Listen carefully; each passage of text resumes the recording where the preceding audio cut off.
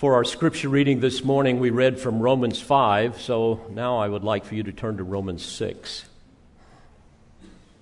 I want to speak to you on this particular Lord's Day where we are going to be baptizing, 11 now. We had 13, 2 of them are sick with all the stuff going around.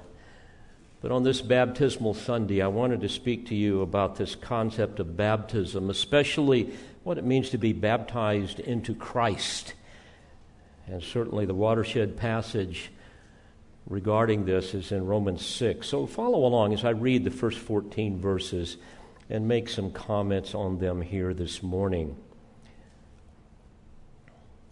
The Apostle Paul, under the inspiration of the Scripture, says this: "What shall we say then? Are we to continue in sin so that grace may increase? May it never be. How shall we who died to sin still live in it? Or do you not know that all of us who have been baptized into Christ Jesus have been baptized into his death? Therefore we have been buried with him through baptism into death, so that as Christ was raised from the dead through the glory of the Father, so we too might walk in newness of life.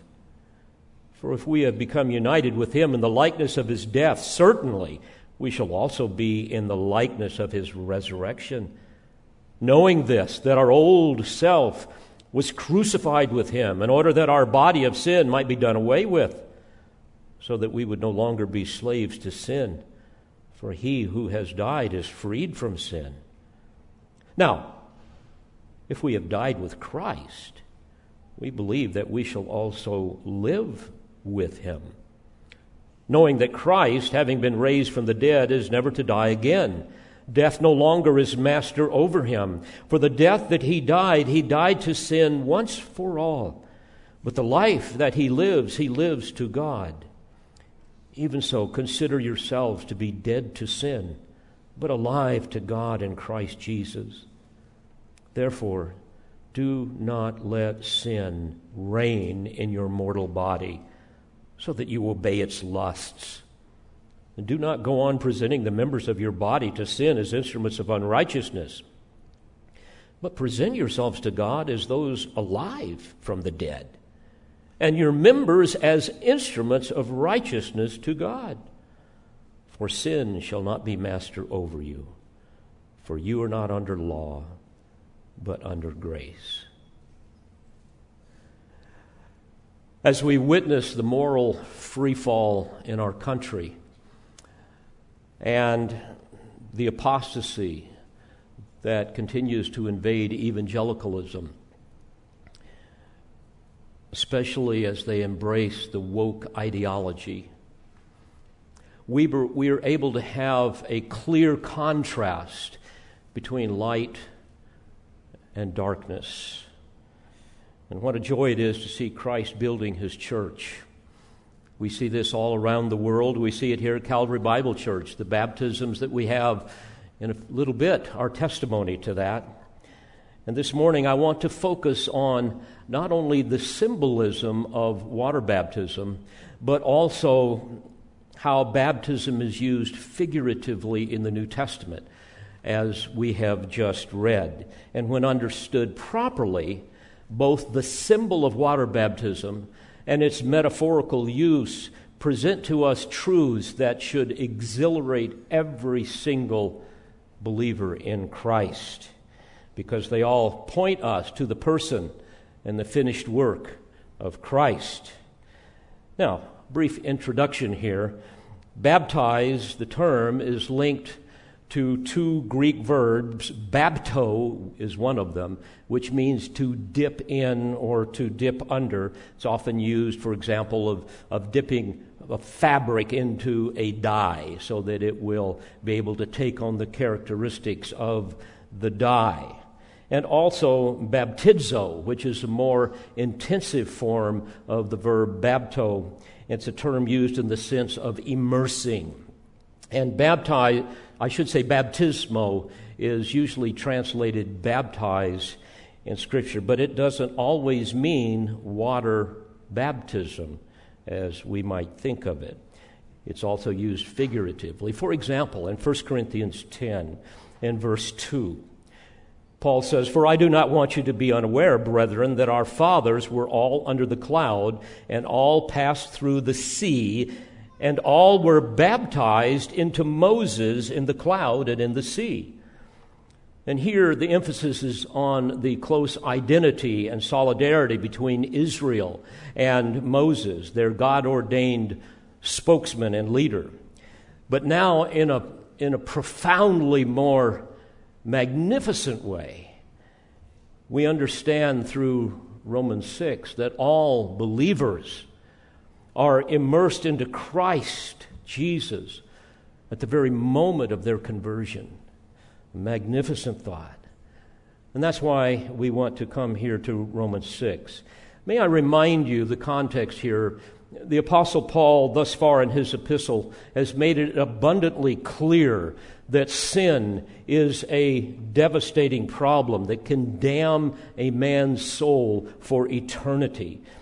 And we know as we look at Scripture that sin is man's innate inability to conform to the moral character and desires of God. In fact, it is so utterly abhorrent to God that it only took one single sin, the sin of Adam and Eve, to ignite his wrath and to condemn the entire human race. And having sinned in Adam, man is innately a slave to sin. And that is proven by the inevitable consequence of sin, which is physical death, which will be eternal death to all those who choose to pay for their own sins rather than trust in Christ to pay for their sins on their behalf. Only faith in Christ can save a man from such a fate. And the apostle now has gone to great lengths to explain the marvelous benefits of justification given freely to all who trust in Christ. And now here in chapter 6, we begin to learn more about sin. And that's why he says right at the beginning in verse 1, "What shall we say then? Are we to continue in sin that grace may increase? May it never be. How shall we who died to sin still live in it?" He's anticipating the reaction of some people, especially the legalists. He says, we have died to sin. In other words, we have been freed from the tyranny of sin. Because of the imputed righteousness of Christ, we are now forever united to Him. We are alive in Christ. The law of sin no longer has dominion over us. We live in the realm of grace. That is the great truth of justification. But hear this, beloved, although we have died to sin, we are not dead to sin. We all still sin. The remaining effects of the law of sin in the inner man remain. We remain incarcerated in this unredeemed humanness. But while the old man no longer reigns, you might understand that he still remains.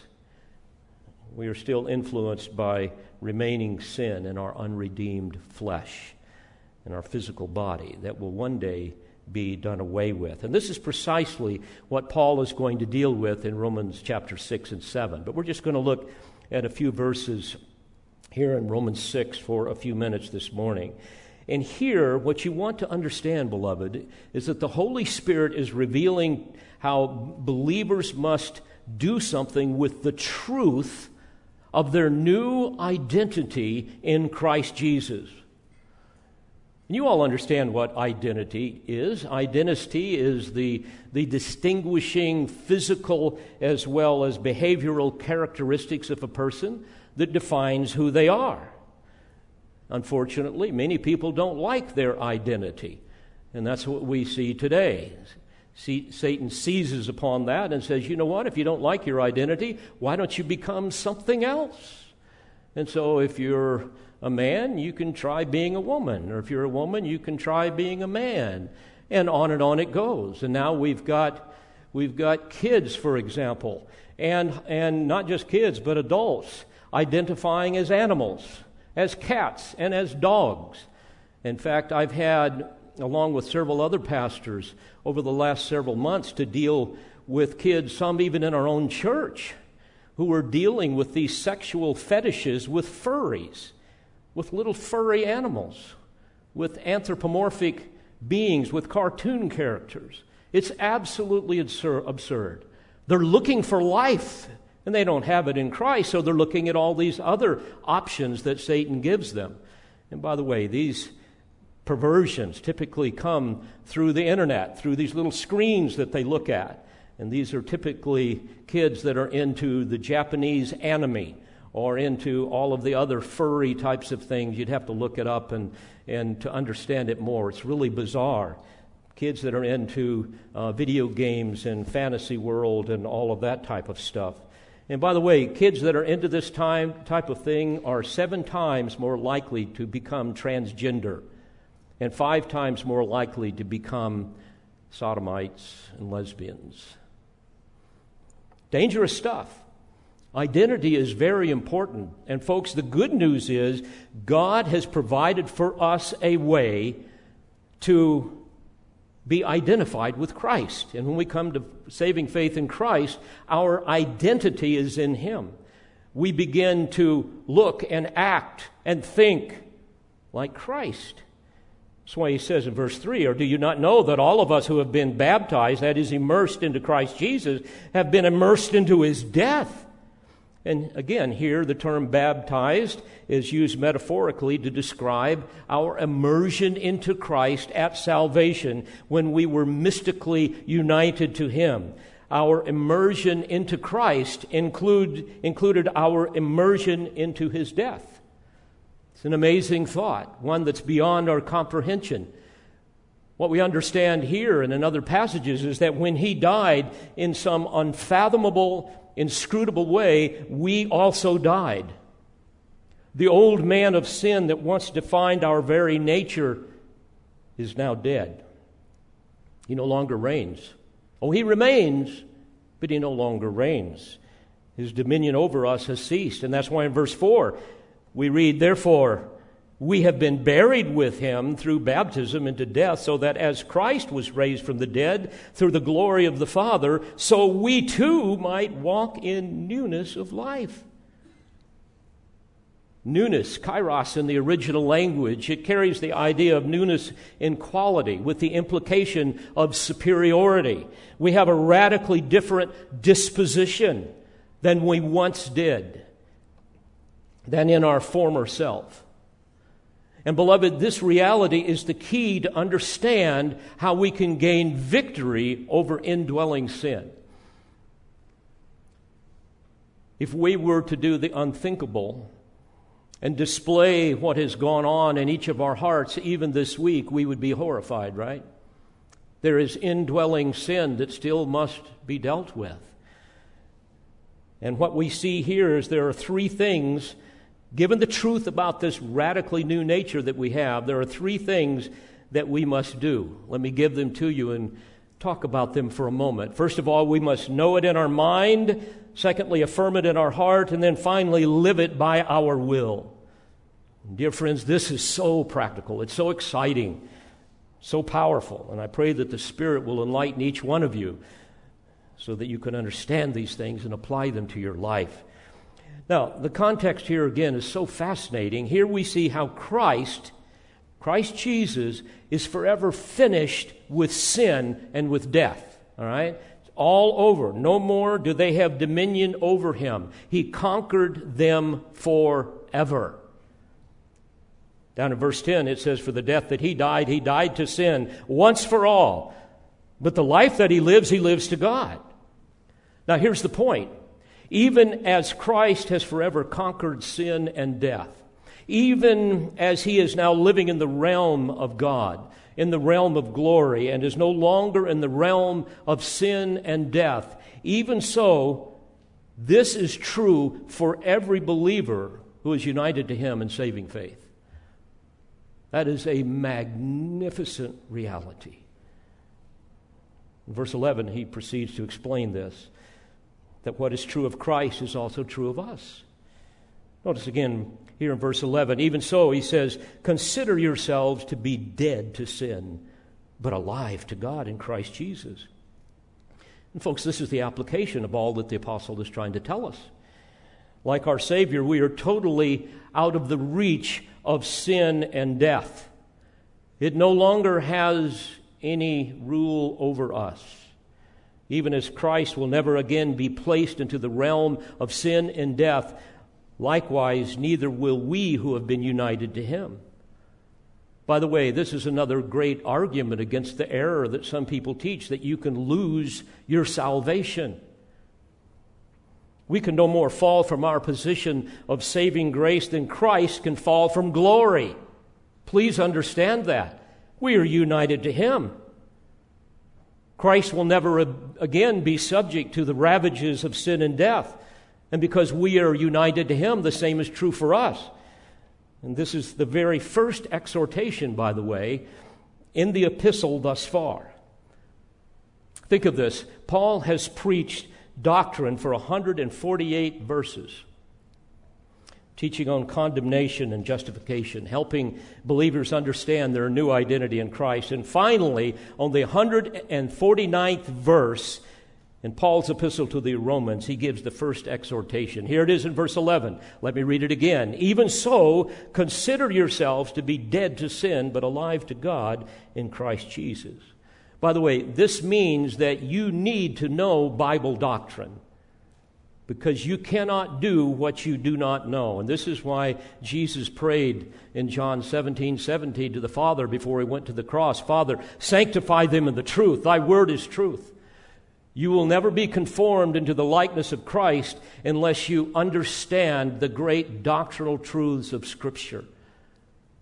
Without that, you will be banished forever to an island of spiritual infancy, and sin will continue to dominate your life in ways that is not necessary if you're truly born again. So, given our union with Christ, given this new identity, there's three things we need to do to effectively battle against indwelling sin. First, we must, as I say, know it in your mind. And this is implied here in verse 11. He says, even so, in other words, in the same way. In other words, in the light of the knowledge concerning your union with the risen Christ, now that you understand your new identity, now that you know that you have died to sin and then you've been raised to walk in newness of life, that no longer do you live in the realm of sin and death, even so, consider yourselves to be dead to sin, but alive to God in Christ Jesus.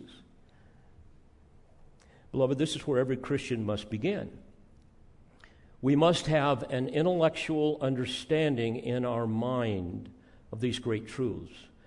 We must have a comprehension of our new identity in Christ. We cannot live what we do not know. So the Lord reveals these truths to us pertaining to our new identity so that we can know them, believe them, and live them out. And we see this all through chapter 6. For example, go back to verse 3. Do you not know, he says, that all of us have been baptized into Christ Jesus, having been baptized into His death? In other words, I want you to know this. Don't you know that? Don't you understand that in your mind? Verse 6, knowing this, that our old self was crucified with Him, that our body of sin might be done away with, that we should no longer be slaves to sin. Folks, you must know this to be true about yourself. That's what he's saying.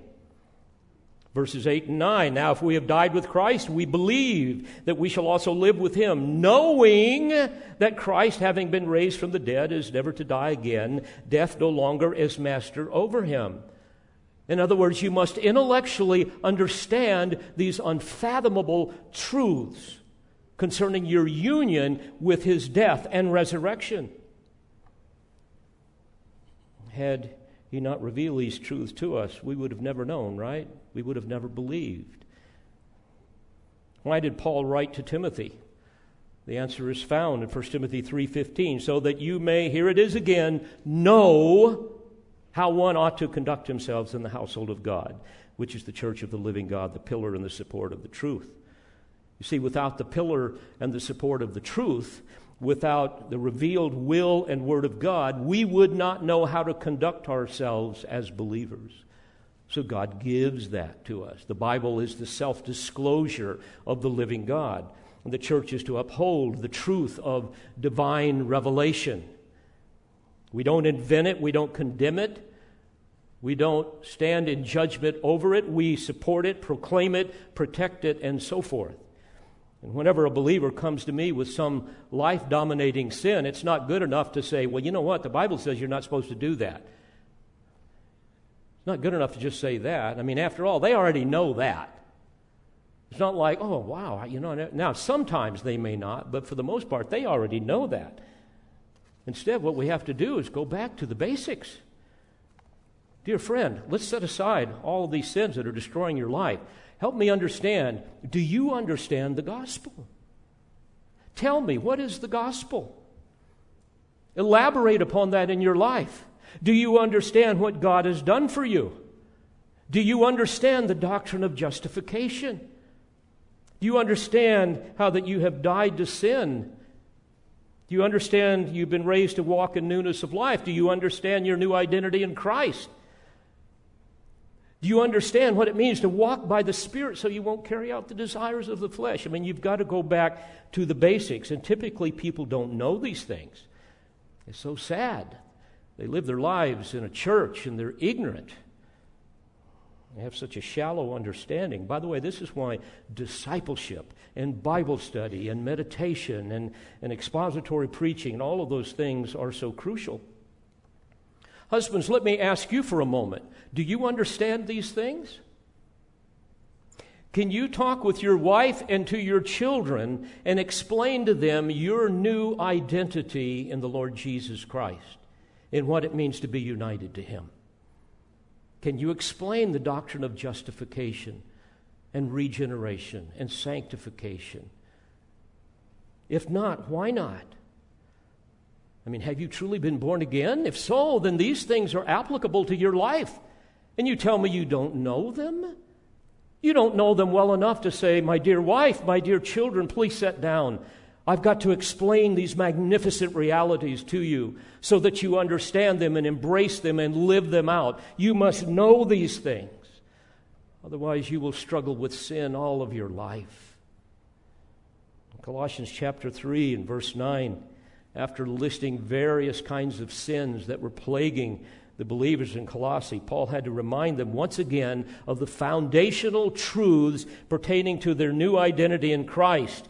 And there he says, you laid aside the old self and its evil practices and have put on the new self who is being renewed to a true knowledge according to the image of the one who created him. There it is.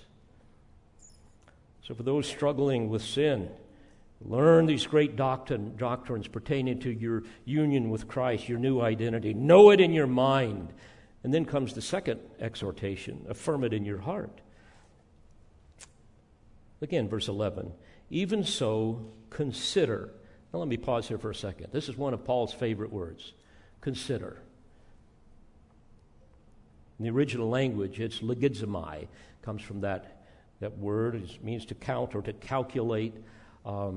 It carries the idea of reckoning or calculating something, to credit something to someone. We might say to regard or recognize this about yourself. That's what he's saying here. Even so, consider or recognize this about yourself, to be dead to sin, but alive to God in Christ Jesus. In other words, as I'm putting it, affirm this in your heart. Now, grammatically, in the original language, this is a present middle imperative, a technical way of saying that it's precisely a verb that is a command that is to be carried out upon oneself. A command that must be carried out upon oneself. Consider yourselves. And it also means that this needs to happen on an ongoing basis. The Greek is much more precise than the English. In other words, he's saying, folks, recognize this fact. Count yourself, consider yourself to be dead to sin, but alive to God in Christ Jesus. Affirm this in your heart. Never forget this. Do this on a daily basis. You see, this moves truth from your head to your heart, right? So that you can begin to live it out. Right doctrine is now ready to produce right conduct. That's the purpose of doctrine. Now notice there are two things we are to consider. First of all, consider to be dead to sin. Affirm this, he's saying, to be true every second of the day. Never lose sight of this reality. To say it differently, what you've got to constantly affirm in your heart is that what is true of Christ is now true of me. That's the point.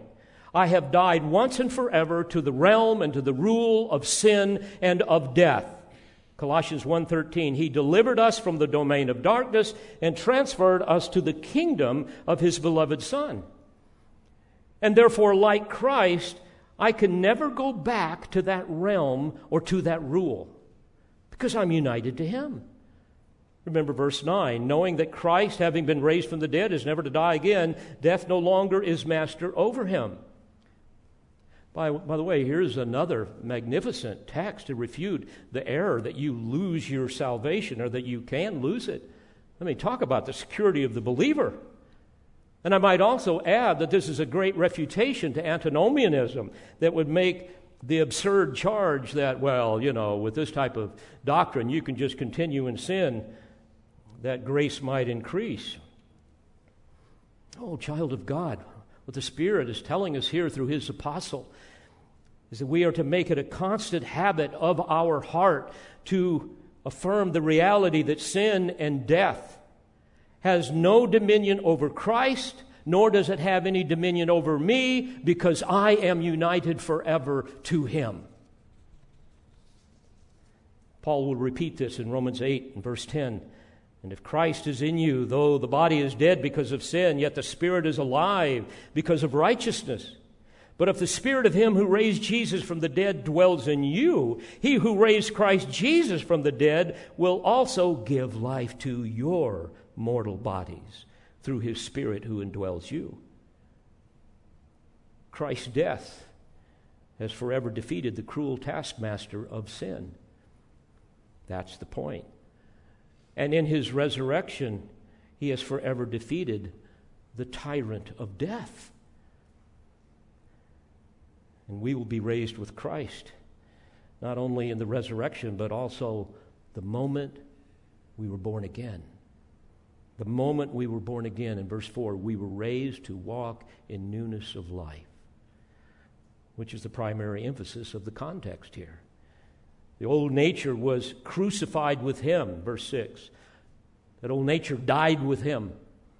And immediately when this occurred in some inscrutable way, we joined Him in His death and we were buried. The old worthless self died and was buried. As the text said, it was done away with. That's the point. It was done away with. But miraculously, in its place, the new self was resurrected with Him, verse 6, so that we too might walk in the newness of life. This is such wonderful news. Because of this, we are no longer slaves to sin, right? We have been freed from sin's bondage. When I work with people that don't know Christ, they are absolutely slaves to it.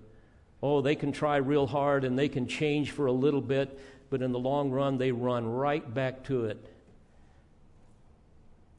There's nothing to restrain their flesh.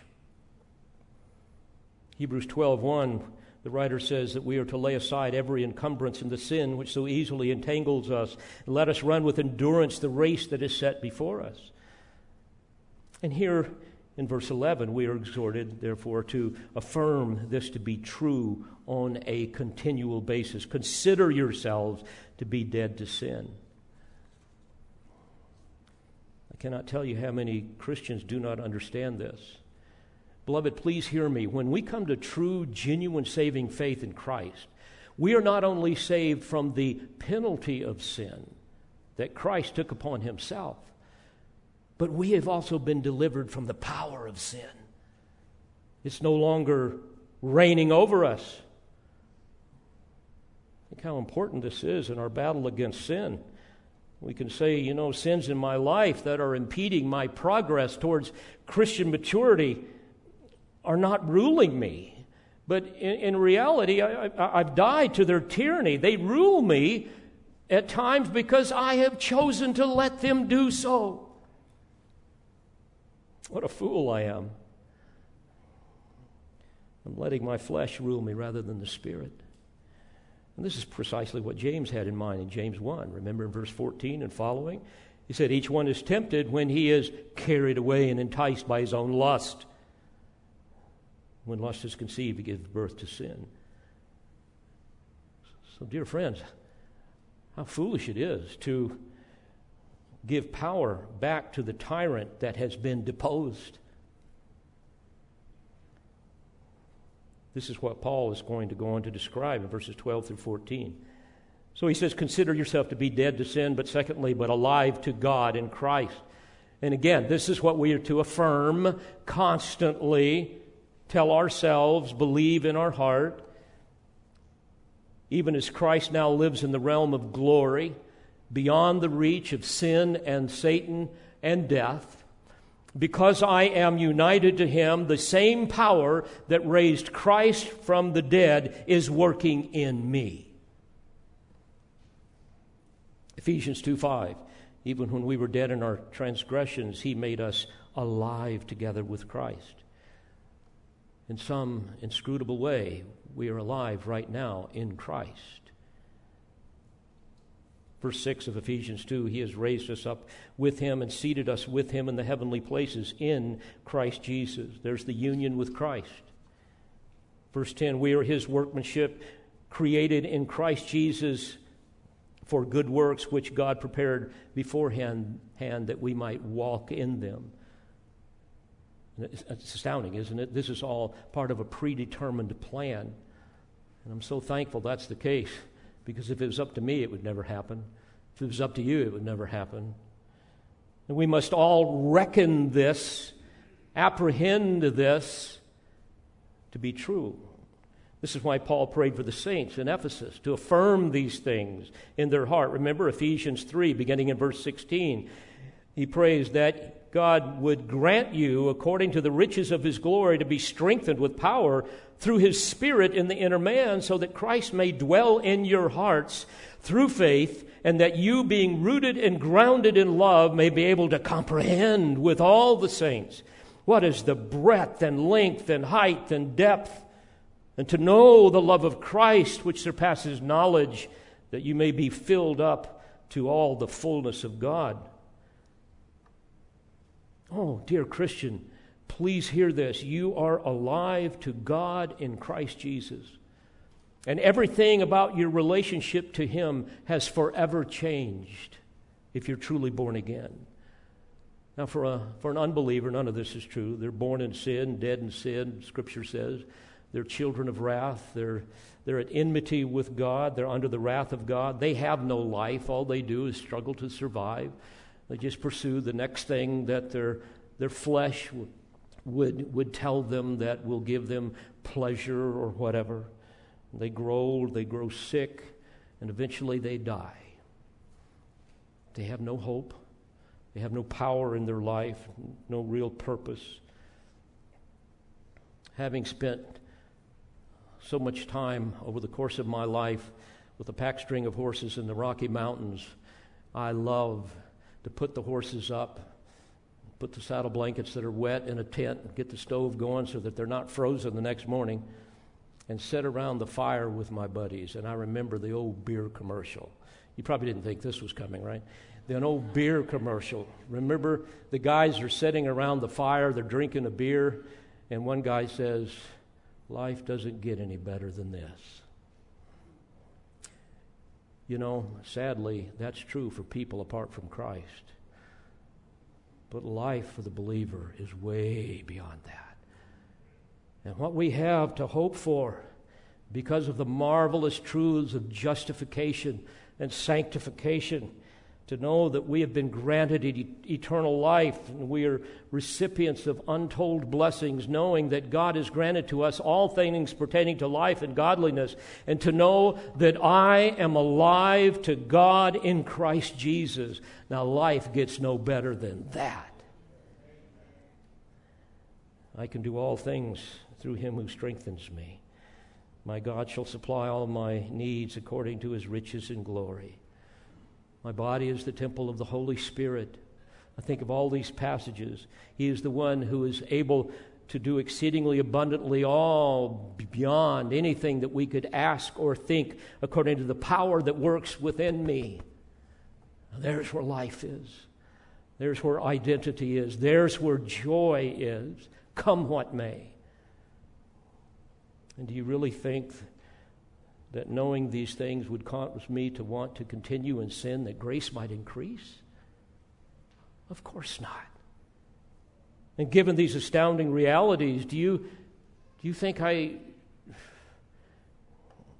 would really want to continue to yield myself to sin's tyranny?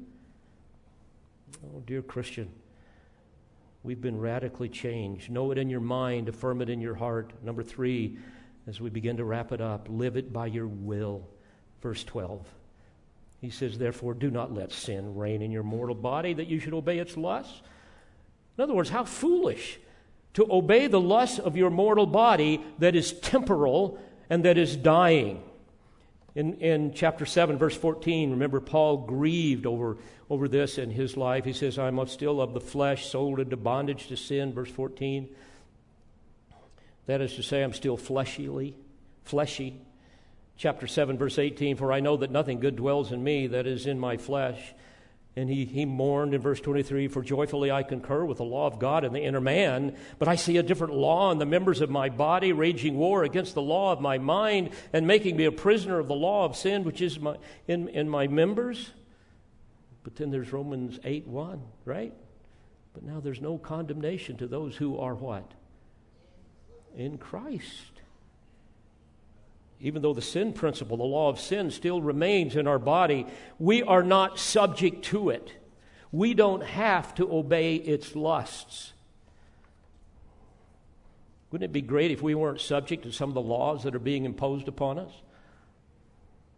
Verse 12, therefore, do not let sin reign in your mortal body, that you should obey its lusts. This is why Paul said in Romans 8:13 that we are to put to death the deeds of the body.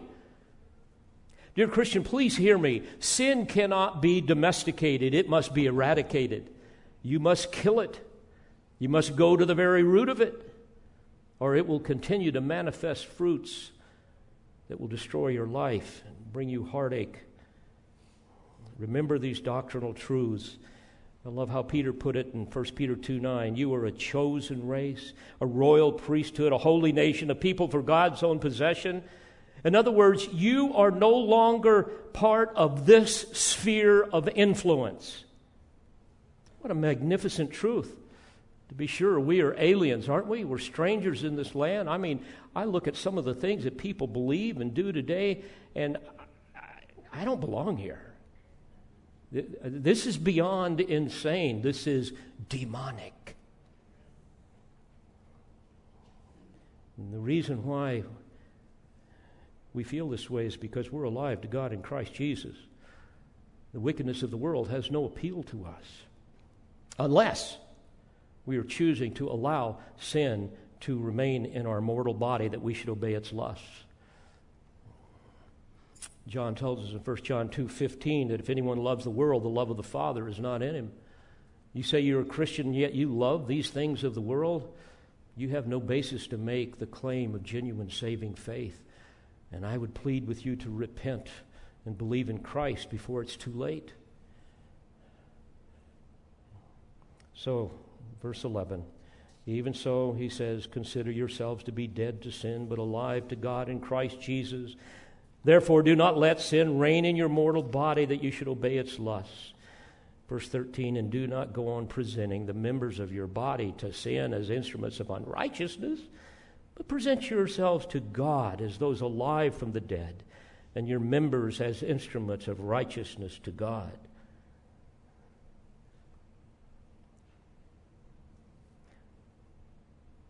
Again, I would come to you and say, if you're struggling with life-dominating sins, whatever it might be, and certainly we all struggle with sin at some level, but you simply must come back to these great truths. If you have truly been justified, in other words, declared to be righteous because of the imputed righteousness of Christ that was given to you by grace alone, through faith alone, in Christ alone, if that is really true, if you've truly been raised to walk in newness of life, if you are truly enjoying a new identity in Christ, then, dear friend, you simply must know it in your mind, affirm it in your heart, and live it by your will. That's why Paul said in Romans 12:1, I urge you, therefore, brethren, by the mercies of God. And in other words, this is the motivation for our worship. This is the motivation for our obedience. To present your bodies a living and holy sacrifice acceptable to God, which is your spiritual service of worship. Do not be conformed to this world, but be transformed by the renewing of your mind. And the apostle then closes this section of his exhortation with such a marvelous affirmation. Notice Romans 6, verse 14. For sin shall not be master over you, for you are not under law, that is, under the condemnation of the law, but under grace.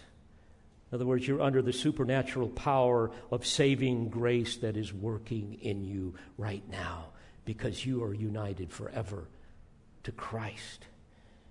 Oh, dear Christian, don't impede the work of the Spirit in your life. Hear these things. Live them out. And how is all of this accomplished on our behalf? Through the death, burial, and resurrection of the Lord Jesus Christ. And the ordinance of water baptism that we are about to celebrate is a picture of this union with Christ, this identity that we have in Christ, that we identify with his death, his burial, and his resurrection. Paul described this symbolism in Colossians 2:12. He says, having been buried with him in baptism, referring to the time when we're united to him in salvation, at the moment of salvation, in which you were also raised up with him through faith in the working of God who raised him from the dead. There is the metaphorical imagery of our union with Christ. And now water baptism is the magnificent picture of that reality, an outward affirmation of that inward transformation. And in a few minutes we will witness this in the lives of, it was going to be 13, I think it's down to 11 because of sickness, all right? What great truths, amen? Oh, what Christ has done for the redeemed. Let's pray together. Father, thank you for the unsearchable riches of Christ that are ours.